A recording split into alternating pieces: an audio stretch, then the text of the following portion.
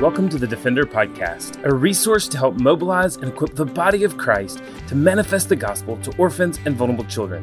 This podcast is a ministry of Lifeline Children's Services, and I'm your host, Herbie Newell.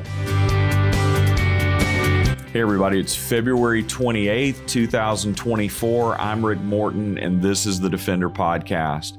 Well, we've got an opportunity today that we're going to be sharing with you an interview that Herbie and I did several weeks ago with Zach Coffin. Zach came and spent some time with our staff here talking about issues of gender and sexuality and a biblical perspective on that, and just about the ways that we can think about how to negotiate those things, not just in our culture, but also in our own families as parents, and the way that we deal with those things even in our churches. And so Zach had some really beneficial thoughts and counsel for us, and we can't wait to share that with you in the interview that we did with him. Before we get there, we're going to talk a little bit. We want to talk to you a little bit about parent coaching and counseling. Lifeline desires to support families through various parenting stages and challenges. Our parent coaching team equips parents with tools and techniques to encourage connection while navigating parenting struggles. For more therapeutic needs, our counseling team offers child, teen, and adult marriage and family therapy.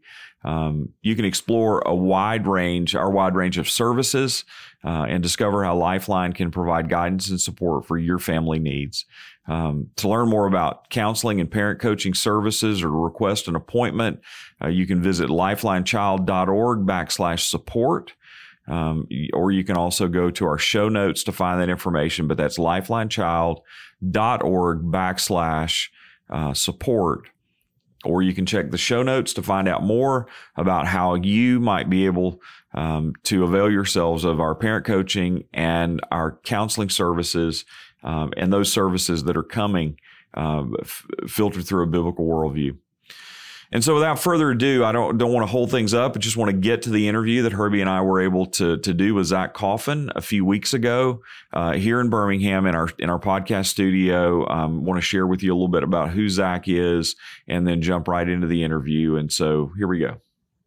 So as we mentioned, we are here with Reverend Zach Coffin, and so grateful to have Zach in the office. And he has been with us today, just helping our team think through how do we deal with all of these tough topics in culture, and really even with this whole idea of how do we live in culture with a distinctively Christian worldview. How do we thrive in culture while continuing to strive to follow the Lord? And so before we hear from Zach, I do want to just give you an extensive background. He's been pastoring since he was 19 years old and preaching since he was 16 years old. And he has a background in ministry and leadership, and he served in various capacities, including as children's pastor, youth pastor, and next gen pastor in churches of all sizes across the country. And so you can see why we're excited to have Zach on the Defender Podcast, because he has dealt with not just ministering to children and youth and the next gen, but as that comes with equipping parents to care for children and students, which is the greatest role of a children's and a student pastor. Also, Zach has served as the director of Next Gen Ministries for the Wesleyan Church World Headquarters. And he just empowers individuals and churches to embrace a Holy Spirit-led life and ministry. And it's evident through his passionate teaching and thought-provoking teachings and present-driven coaching. And I'll just say, for one, I had the opportunity to hear Zach at the Christian Alliance for Orphans, and the way in which he weaved along a very biblical, godly, Holy Spirit-led theology with yet having a posture and a love for each other. It's that tension between love and truth that Jesus said, speak the truth in love. He also has bachelor's degrees in Christian ministry and Christian education from Indiana Wesleyan University, a master's degree in pastoral theology from Kingswood University, and his final project focusing on living for revival. In 2022, Zach received the Distinguished Alumni Award from Indiana Wesleyan University for his contribution to the next generation in ministry. And Zach and his wife, Becca, love teaching people and how to live intimacy-driven lives and to love to pray over people. They live mostly in Florida, And that's where they make home base now, just moving there to Indiana. But they also love to travel the country and really to equip the church. They've been married for 16 years and have 2 young daughters. And of course, if you want to connect with Zach now or even after this podcast, you can always reach him at zachcoffin.com or at zcoffin on all your popular social media places. Well, I know for the Defender podcast, this is the time that people really do get used to and get ready for, and they're excited about. And it's when we get to bring on the silver-haired one, the one with the tongue that just keeps going, the venerable Dr. Rick, the author and promulgator of so much content. Dr. Rick, I know you've been blessed by the time we've been able to spend with Zach on phone calls a couple of weeks ago when he first addressed our staff. And then, of course, today as we've been able to spend the day together.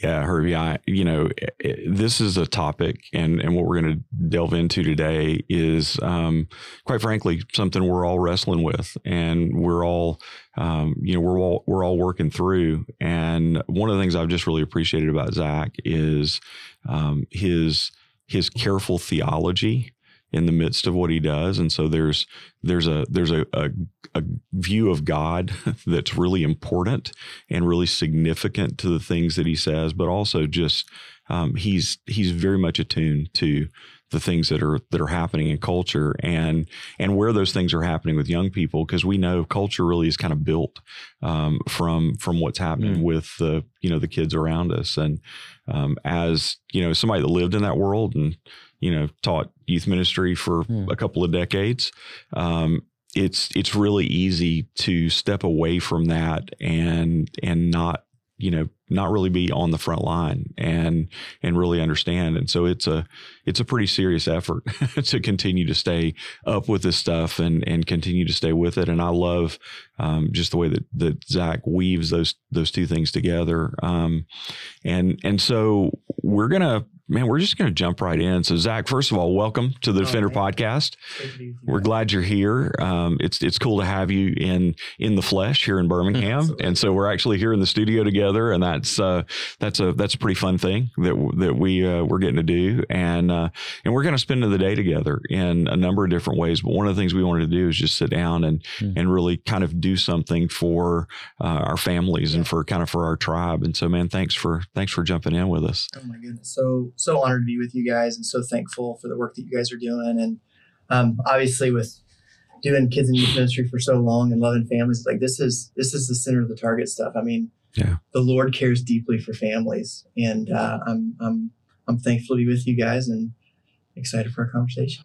Yeah. We've known for a long time that young people, children and students are so important. And we've heard all that stuff about, if a child, isn't following Jesus by the time they're, 13 or 18 and all those kind of things about the importance of childhood. But we also know that the enemy and every other factor in society knows that as well. Mm-hmm. And so with what you do, you're kind of seeing the front line of the conversation and the things that are going on in culture about gender and sexuality. And I think the world views that are prevalent out there, the different messages that our kids are receiving, but also the things that we're getting. And so I'd love it if we could just jump off and talk about, how we as believers can really begin to have, substantive, solid, maybe even hard conversations around subjects of gender and sexuality in ways that are seasoned with grace, and in ways that smack of like the character of our Lord. Absolutely. Well, I think what you just highlighted is really the bedrock for this. Is that at the center of all these things is the character of God, and we're operating at this very character of God. And so one thing that I love to talk about in this conversation is kind of these 3 words of position, posture, and practice. Because I think that's where, if we can get some bedrock foundation of language, it helps us launch in the conversation. So just for really quickly here, position is what we believe. So everybody knows what we believe. So we're clear on what we believe, all those things. Posture is how other people experience us. And then practice is when we put our position and our posture into practice. The challenge is that we as humans are wired, lots of times wired certain ways, right? So like some of us are position first people. And so we know what we believe. We're strong on what we believe. And that's how we operate. Some of us are posture first people. We're like love and grace are kind of the primary way that we exercise those things. The challenge comes is when we're a position person and we immediately put that into practice, especially on a topic like this, it can come off as harsh and challenging, right? Like we all, like you guys heard me say it earlier today, it's like we all know who the position people are in our lives. Like, you just don't have to wonder. We all know who the position people are. And the challenge is if we just take our position and we put that immediately into practice, we may be speaking the truth, but is it actually in love? The other thing is if we're a posture person and we immediately put that into practice, sure, we're loving and graceful, but do people actually know what we believe? I'm just crazy enough to believe that what the scripture teaches about truth and grace, posture and position, that we actually can walk in tandem through the power of the Holy Spirit, holding a biblical Christian sexual ethic, a strong position, while also walking compassionately in empathy and meeting people where they are with a God-centered, loving posture, putting those two things into practice. And I think that really helps us as we're engaging this conversation to be able to go, let's explore what God actually says with both the position and posture and walk that out in all humility and love and grace. And I think if you look throughout the Gospels, that's exactly what Jesus did. Absolutely. And I think a lot of your strong posture people who aren't position people like to look and say, well, Jesus was just loving. He was just kind. He loved everyone. And yes, his posture was always of love and grace and mercy, but he never shied away from speaking truth. I think of, and it didn't happen a lot, but the rich young man that comes to him and Jesus is loving, he's kind, but he speaks truth. And he knows that this young man is not going to accept those things, but he still speaks the truth in great love.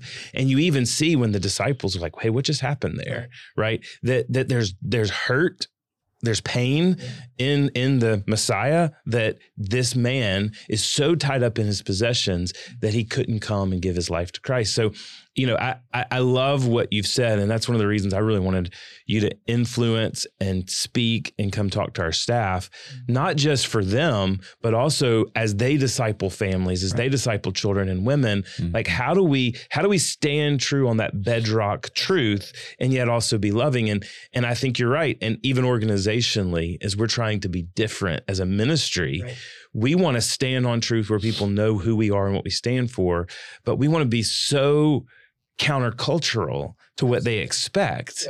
They expect us to be harsh and repelling, but instead we're loving and kind and graceful without compromising the truth. And that's hard to do. It is hard to do. And I think part of what I hope people hear today is like, yes, it is hard, but yes, the Holy Spirit will empower us to actually walk out the fullness of the gospel in all of those arenas. Like we don't have to be fearful of the culture around us.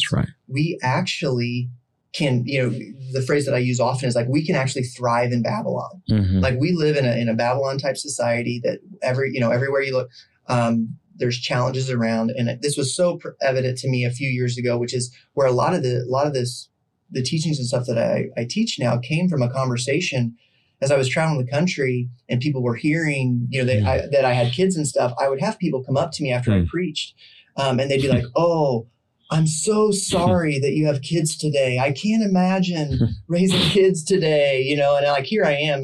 I've got at the time, my kids are like 4 and 1, and so we're just in the throes of no sleep. You guys know. You guys remember those days? It's like, oh my goodness. And if you're a parent and you're listening to this podcast and you're not sleeping, may the Lord bless you and keep you. May he provide rest for you. I know those days well. But I was having these people come up to me after I was preaching, and they were just challenged, like, "Oh, I'm so sorry. I can't imagine raising kids today." And I was like, first I was like, well, thank you for that encouragement. That's super helpful. But as I was asking the Lord about this, because I thinking about my kids, the Lord gave me this phrase. He goes, "Zach, I will teach your family. I will teach your kids how to thrive in Babylon." And it completely changed how I was parenting, and it completely changed how I was viewing culture, that it was no longer primarily an adversary to overcome, but I actually could look at culture as a mission field again. I didn't have to be scared for my kids. I could actually look at culture as a mission field, and that the Lord would actually empower me and my family to thrive in a foreign land, in a foreign culture, that I didn't have to be fearful anymore. Yeah. And I think I love even what you've taught out of Daniel. And there's another letter that Paul writes to the church at Ephesus that's extremely similar in a culture, right? Ephesians had the temple of Artemis.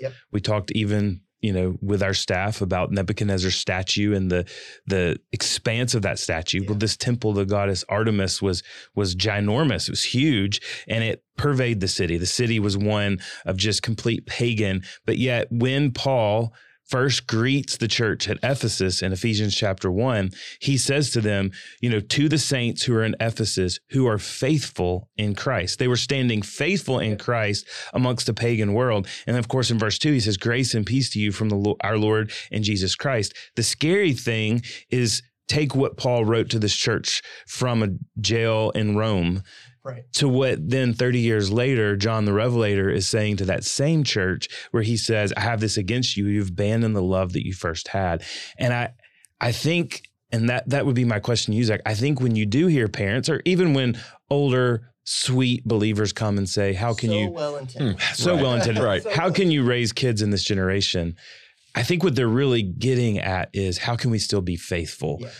How do we live in this world and the nuances of this world? How are we different and set apart, and yet also thriving, as you say, in this culture? Talk a little bit about just the challenges of also not forgetting our first love, because we want to make sure that we are true in the Word of God and who God calls us to be. Absolutely. So for me, just to unpack a little bit of that Daniel story and Shadrach, Meshach, and Abednego, I think it's important. They give us such a good model of what it looks like to thrive in Babylon. Because again, putting that story in context, the Israelites are in exile, which is a fancy word for saying they were in slavery. They're in a foreign land, being taught foreign culture and all those types of things.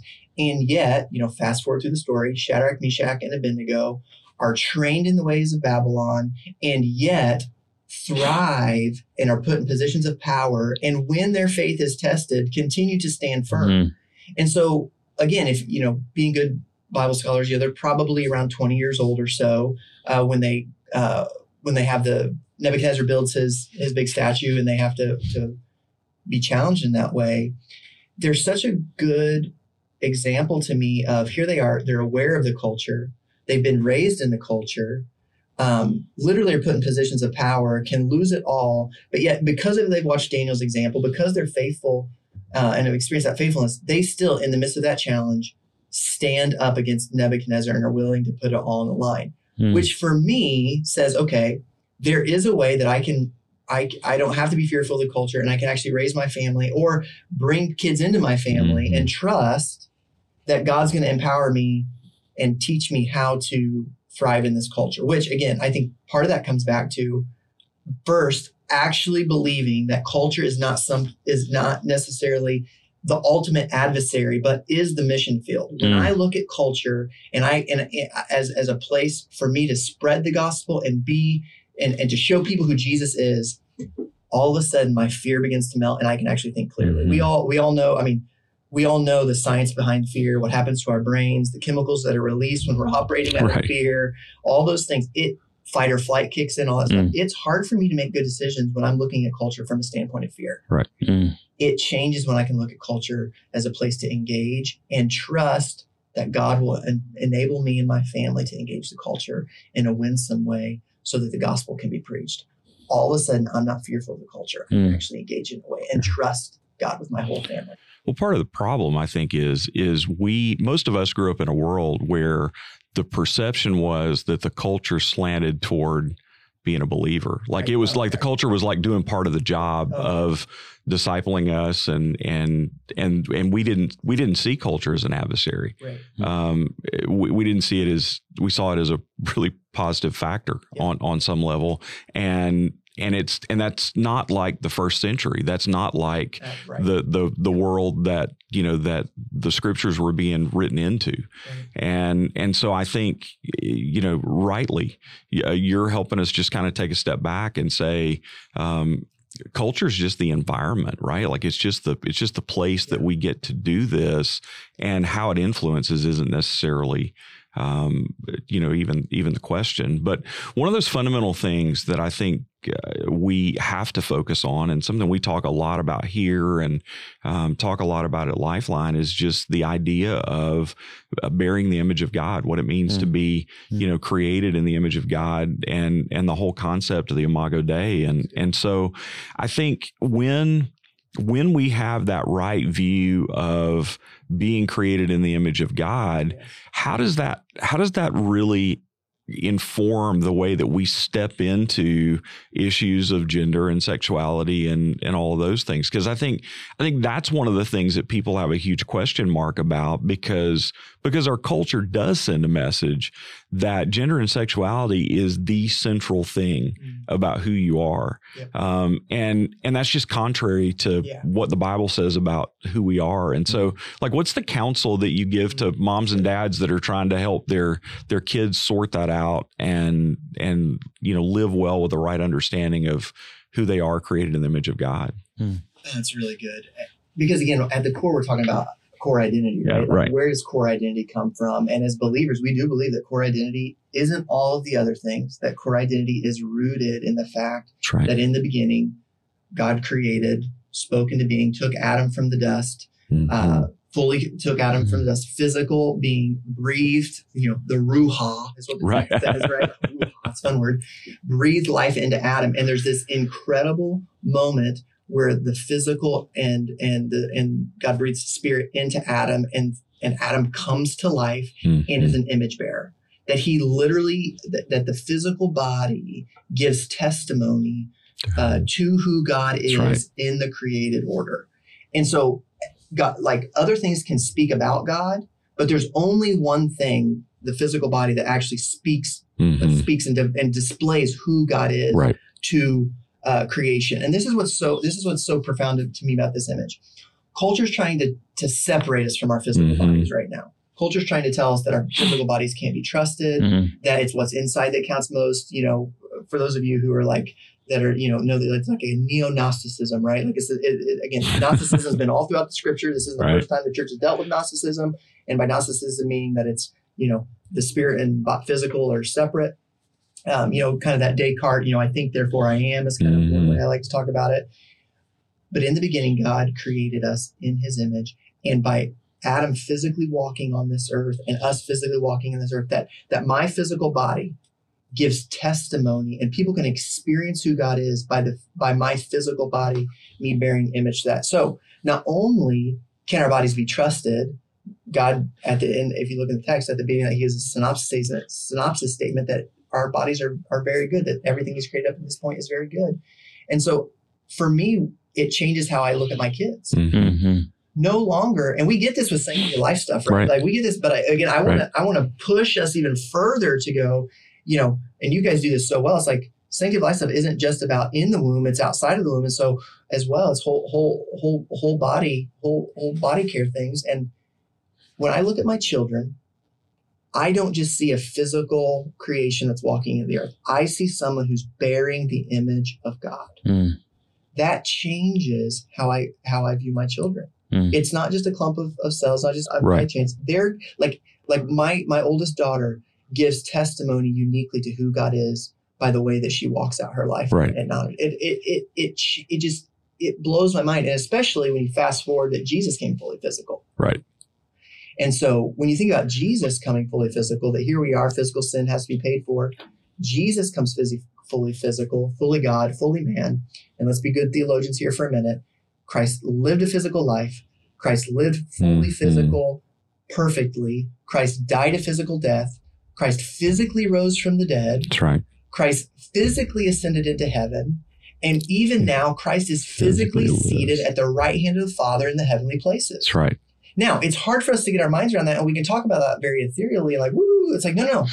Jesus has never once given up his physical body, Right. which changes how I view my physical body, which changes how I view my gender, my sexuality, all those things. When I put that under submission of Jesus, even now being fully physical, it completely changed that, because what's Christ going to do? Christ is going to return for his bride, the church, and we're going to have a physical resurrection. That's right. Which it completely changes that. No longer is my body something to be overcome. No longer is my body something to be despised. My body is to be cherished and cared for and celebrated, because God has knitted me together in my mother's womb from the very beginning of time. And at the end of the day, our feelings can't be trusted in places, right? Like what we feel is about those things is it's marred by the curse of sin. It's marred by the brokenness of the world around us. And, we have to tell ourselves in all kinds of places in life that the things that I feel may not necessarily be true. Right. And so I love the fact that, just unpacking a biblical theology of who we are physically points to such an incredible greater truth about Christ and about the gospel. Well, and I think what it helps us too on the physical side, because a lot of what I just said was a lot of position, right? Like, we're putting it in context. A lot of what I just said is about a lot of position. But I think what's so profound about the physicality of the gospel is that when we're actually living incarnational, it actually, with our posture, is how we express the very gospel we live. Right. So when we are parenting our kids, or we have foster kids that come into our home, or we're adopting, all those things, the gospel becomes a very physical thing that people experience. That's right. With how we interact with them. And so, especially with and I know, oh man, it can be so overwhelming at times. We've all heard the stories, people, a foster kid comes in who may believe differently than we do, all those things. And we can feel all this pressure as a foster parent to fix the kid in the moment. That by the time they leave my house in the next 3 days or 3 weeks, or if maybe it's a longer placement, that we just need to, we need to fix whatever it, we use fixed language, right? And I go, whoa, let's slow down for a second. What does it look like for us to live incarnationally and love these kids so well? We do not have to worry about forfeiting our position. That's right. When we exercise our posture. We know what we believe. So when we're able, again, through the power of the Holy Spirit, to ask the Holy Spirit on how do we provide a safe, loving environment for these kids in our homes to both operate a strong biblical position, but in such a posture that fully and equally too shows the very incarnation of who Jesus is, with love and grace and mercy and patience. And I shared this with you guys this morning. It hit me freshly last night. I was on the plane, that 1 Corinthians 13, it says love is patient. Right.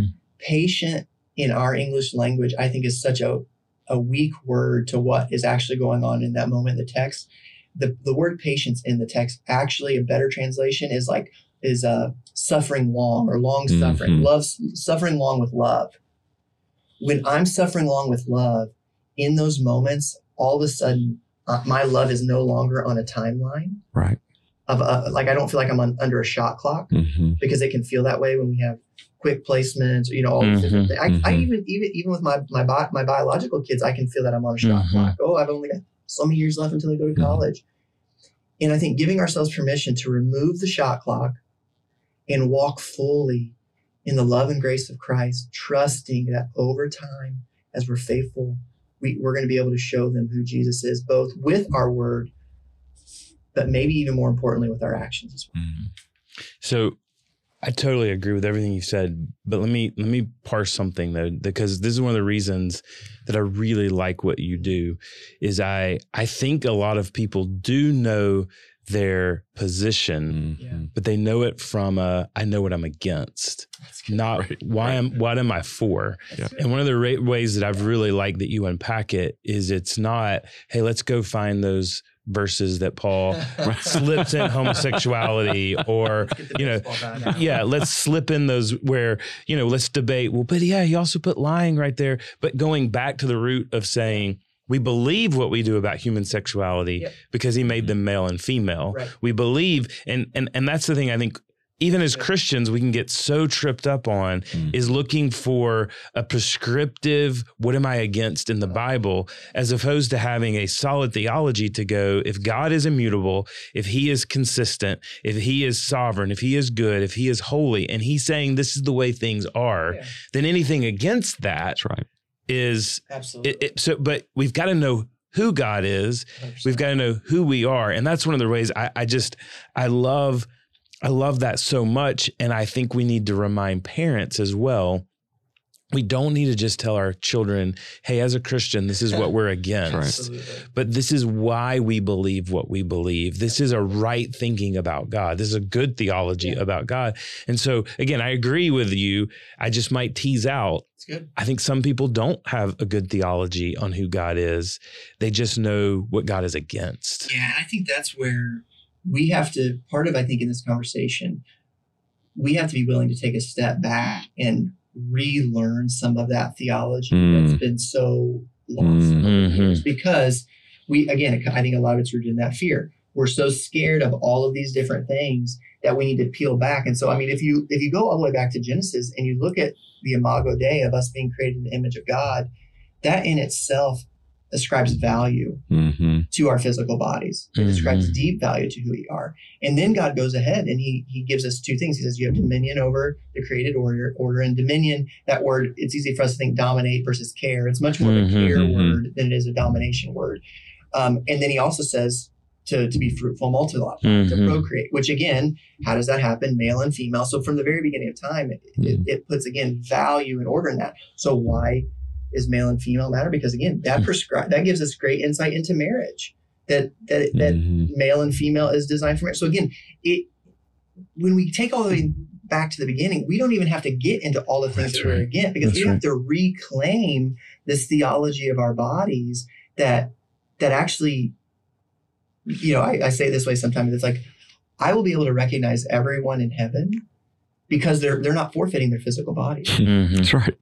Christ himself is now physical, right? Which gives us great hope and great meaning of the value of our physical bodies even now, which then again allows us to be very positive about what our bodies are for versus all the things that we're against. And so we have to be able to recalibrate and not live in fear, because sometimes I think even we live in fear of sin. And yes, sin should provoke fear in us. But if we are believers and we believe in the power of the Holy Spirit actually lives inside of us. Right. Again, we talk about that very like, woo, when actually, if the Holy Spirit really lives inside of us, that actually means that what we think is going to change. We don't mind talking about the Holy Spirit and the physical power when we come to healing. Like people have seen physical healings happen. I've seen physical healings happen where physical bodies actually change. Right. Neurological pathways. Like how are different people overcome addiction at different times? Their neurological pathways are changing. Right. The science behind it. Right. We used to know the science.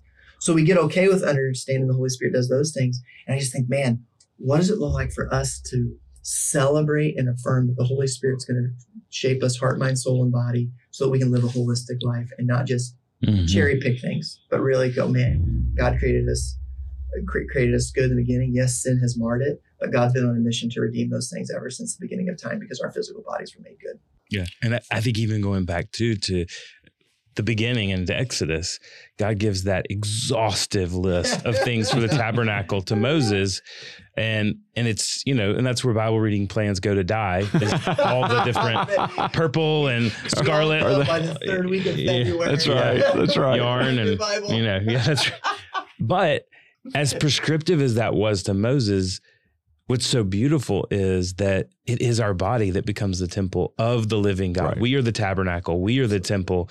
And so as believers, when we realize even the sanctity of life is so much more, like you said, yes, the sanctity of life means we defend life in the womb and we fight for life in the womb and we stand against abortion. But why do we stand against abortion? Because we believe there's a tabernacle inside of that woman that can one day be the dwelling place of God. And we fight for that life because it's the tabernacle of the living God. And so I love that. And what are ways that parents, because again, I don't want to assume that parents are coming with a true biblical understanding of personhood of the Imago Dei, because I think we do throw around that image of God whenever we want to use it as a talking point, again, against abortion. Right. But we don't really see how that helps us in marriage. You know, I loved even today, you're so right. My wife and I have had very, very, very, very few fundamental disagreements. As a matter of fact, I cannot even think of one fundamental disagreement that we've had by God's grace. When it comes to what we believe and what we think needs to happen, we agree on the end and we agree on the beginning. It's the middle part of how we get there and how we carry it out. But we're made differently. And at times she needs to win because she understands the heart of our children much better than I do. Sometimes I need to win because I get the heart of our children in that particular issue so much better. And again, that goes all the way back to the image of God. A part of God's image placed upon the female and a part of God's unique image of his character placed in males that work in loving harmony.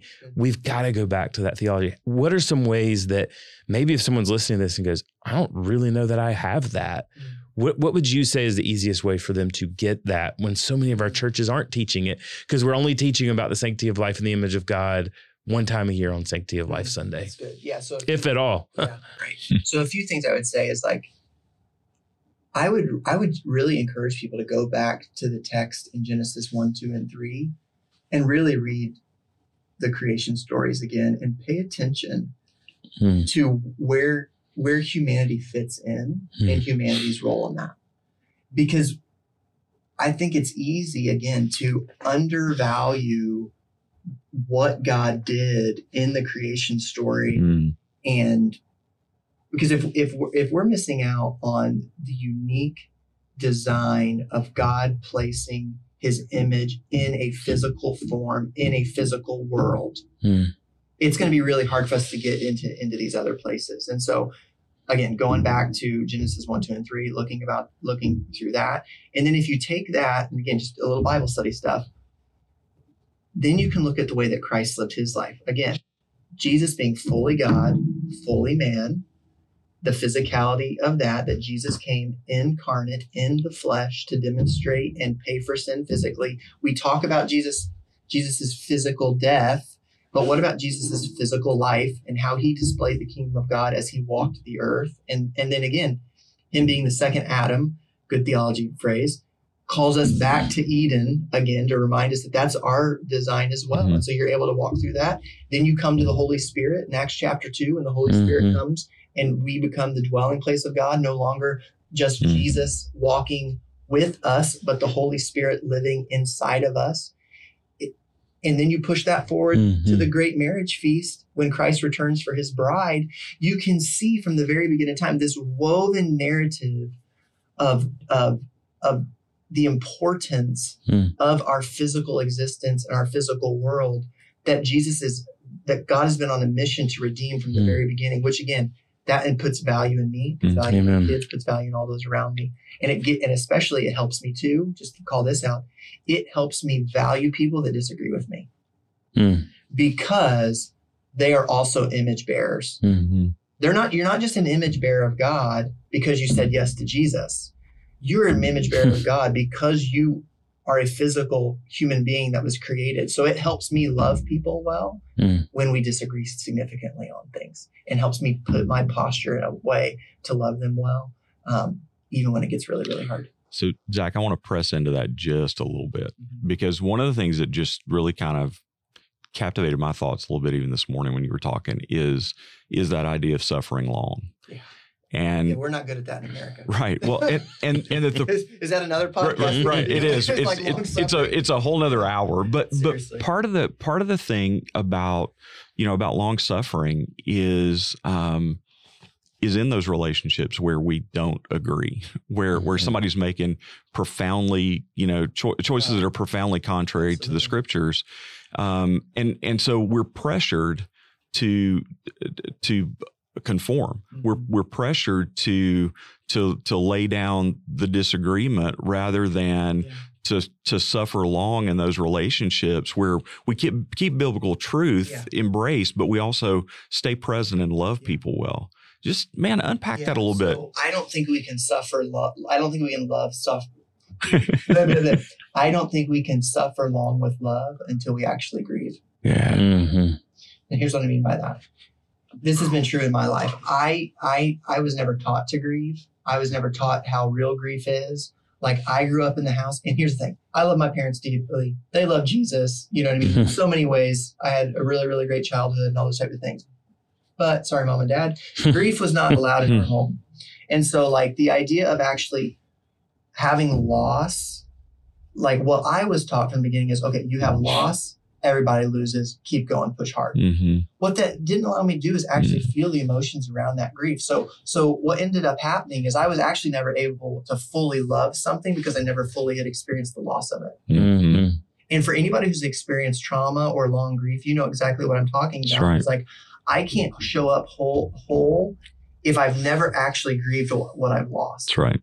And so here's what I would encourage for our parents out there, for coming from another parent who's experienced great loss and great grief, and a family who's experienced great trauma and great grief, is in the same way we expect God to show up and empower us to love, God will show up and help you to grieve. Mm. He will show up in your grief. He will teach you how to grieve. He will teach you where he was in the midst of those circumstances and grieve those things and grieve those losses. And what I found to be true, it changed for me when I read Matthew chapter 5 and the Beatitudes. Like, I want to call a couple things out in the Beatitudes, just really, really quickly here, because I think it'll help kind of put into context here a couple of these phrases. Like, why would God say, blessed are the poor in spirit, and theirs is the kingdom of God? Blessed are those who mourn, for they'll be comforted. Blessed are the meek, for they'll inherit the earth. Blessed are those who hunger and thirst for righteousness. Blessed are the merciful. Blessed are the pure in heart. Blessed are the peacemaker. I think in our Americanized gospel, we're like, blessed are the strong. Blessed are the courageous. Blessed are those that take the mountain. This is what we bring to the table with these topics, is this idea. And I go, no. What I read in the Gospels is that God shows up his greatest in my grief and in my pain. And that's what I've experienced to be true in my life, is in my deepest, darkest, most challenging moments, that's when I've experienced the presence of God the greatest.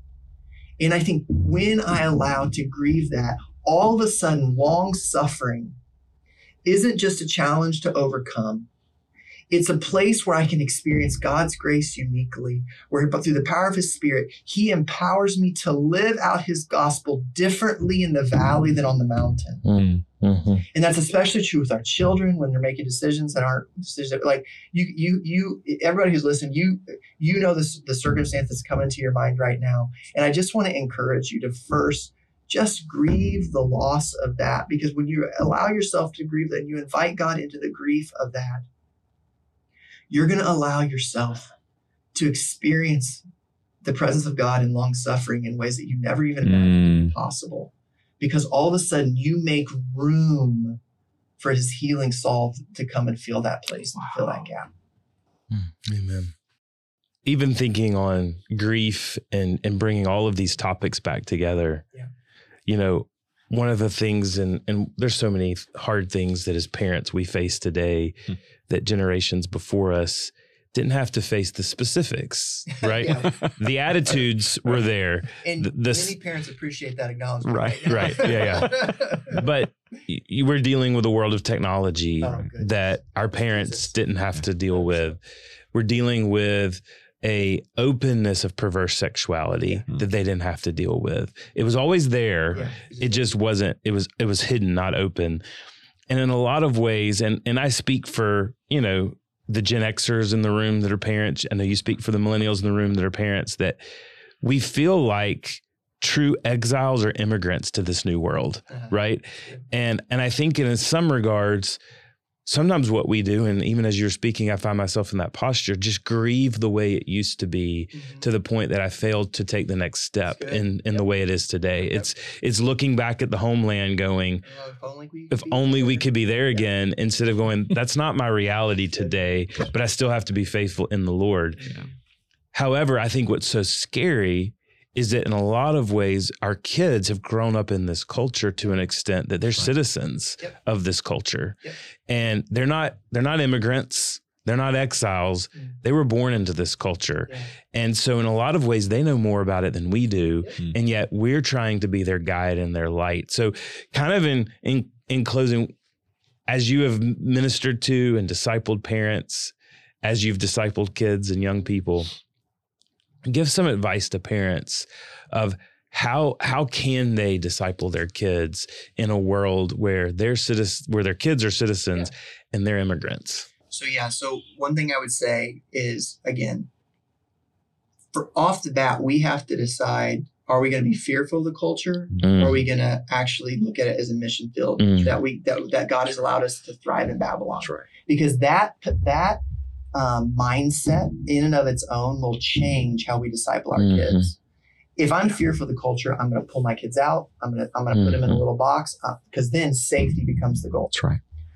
And if I actually believe that God is going to enable my kids to thrive in Babylon, and actually, one thing I tell parents all the time is like, God knew that your kids were going to be born into this generation and have kingdom purpose inside of them to minister to this generation.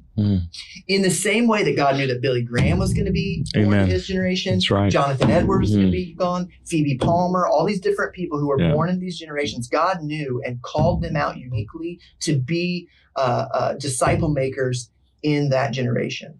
So I think first of all, and we'll get some practical stuff, but first of all, we have to decide as parents that God, and acknowledge that God has put inside of each of our kids a kingdom destiny that is our responsibility as parents to shepherd and help them unlock. Because then all of a sudden, the career choices they make, the school choices they make, all those things, these are not just things that like I'm hoping that they make so that they have a really great life. Like, no, I want my kids to make kingdom-centered decisions so that they can live out their kingdom destiny. Kingdom destiny is inside of them. It comes back to the Imago Dei. Why does the Imago Dei matter? Because they're going to give testimony. That's right. To God's character based on how that they live. That's right. So mindset, I think, is critical here, that we stop being scared of the culture and we actually go like, no, this is a mission field that God has given to my kids for them to actually go out and take some ground on through the power of the Holy Spirit. A few other practical things I'd say. I think having conversations, if you have little kids, having conversations early and often, like don't wait till they're older to start having conversations. Like my daughter came home in kindergarten with some conversations about one of her friends that had two moms. It would have been easy for me to float past that and just ignore it. We dove right into it. So there's some of those practical things where it's like, we need to continue to be intentional as parents to dive into those opportunities and not be fearful to dive into those conversations, which again, as parents, some of us, talking really practically here, some of us feel like we're behind on this because we are. That's right. And it's okay. Because here's the thing, the enemy would love nothing more than for you to go, oh, I'm a terrible parent. I'm so behind. I don't know what to do. And to leave you paralyzed. And I'll use your language, as an immigrant into this Babylonian culture.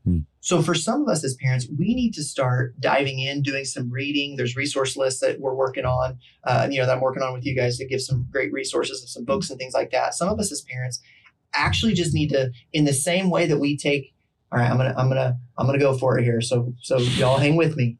In the same intensity that we run after understanding the statistics of different sports teams or the statistics around the stock market or this thing, like in the same way we run after those intensities, some of us need to up our game on our own personal discipleship so that we have more to hand off to our kids. And so that requires more reading, more study, all those things. Now, for you posture people out, some of y'all are feeling super guilty right now. You stop it. Don't start feeling guilty.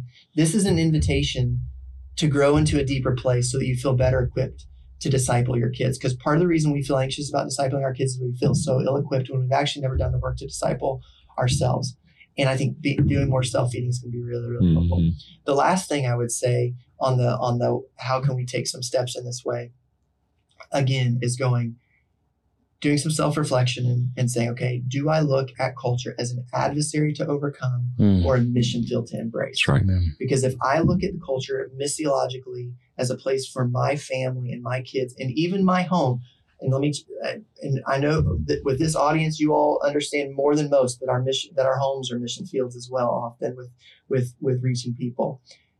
What does it look like for us to have a missions-minded approach to understanding culture so that we can actually speak the language in a way that I'm not just going to work and coming home. I'm not just engaging the culture so I can get a paycheck and come home. Or I'm not just sending my kids to public school and then that's why I come home, but actually that there's a gospel that it needs to be preached. And that's going to be done relationally through the people and relationships that we have, and trusting that as I open up my house and my home, that the gospel is going to be preached, and I actually am going to be able to raise up generation upon generation that have been called to minister in this season, in this time, so that we can all thrive in Babylon together. Because what this generation knows is zeal and passion.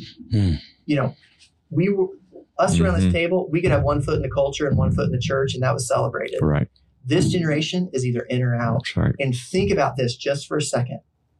Gen Z is a bunch of crazy radical Christ followers. The ones that are really following Jesus, that generation, we all look at them and like, wow, they're really crazy. Think about this just for a second. When Gen Z becomes the ministers of the alphas. That's right. The alphas are going to be raised by a bunch of radical Gen Zers. Think about what God is setting up. That's right. So we can be fearful of, the culture, the church, this, that. What I see from my seat with the next generation is a bunch of zealous Zs. That's what I call them. I call them the zealous Zs. The zealous Zs who are on fire for the gospel, who are needing mothers and fathers to shepherd them and give them permission to be radicals. And as they're being radicals for Jesus, they're going to raise up these alphas who knows what the Lord's want to do with these alphas. So it's like, for me, I can see revival on the horizon. I can see all types of God moving on the horizon because of these generations that he's setting up. And so and we as spiritual mothers and fathers of this generation, we're going to get a front row seat to this, and we get to stand behind him and push him forward and say, go, go, go, go, go. Pull off the security and safety nets. Let's let them be aware of the culture. We don't need to be safe. We need to be aware of the culture, and let's push them into it so that we can be bold and brave with both our position and our posture, and watch what the Lord wants to do in this generation. Yeah. Amen. And I think with that persecution and with that difference creates that boldness that we need to ultimately fulfill the Great Commission. And last thing that I would just say as we close, if you want to connect with Zach because you want to get some of that information, again, go to zachcoffin.com, ZACHCOFFIN.com. We'll also have it in the show notes to get some of this good information. One of the great pieces of advice that Ashley and I were given as parents on human sexuality is teach the goodness of God in human sexuality before you start to deconstruct it. And show your kids this is the goodness of God, but just like a fire in a fireplace, it needs to be put in the right setting. Help them see how God's goodness, always in the right setting, is for their good and his glory. And before we deconstruct and talk about all the ways that we're against. Well, God is good. His glory is great. And his gospel is greater. And we just pray that this will be something that will impact, equip your family ultimately to defend the fatherless. Thanks for listening to the Defender Podcast. If you enjoy making this podcast a part of your weekly routine, we'd love for you to take a moment to subscribe, rate, and review the Defender Podcast to make it easier for more people to find. For more information on how you and your church can partner with Lifeline, visit us at lifelinechild.org. If you want to connect with me, please visit herbienewell.com. Follow us at Lifeline on Facebook, Instagram, or Twitter by searching for Lifeline Child. You can email us directly at info@lifelinechild.org. Beloved, will you allow God to use the gospel through you to impact the life of a child? Please contact us because we are here to defend the fatherless. We'll see you again next week for the Defender Podcast.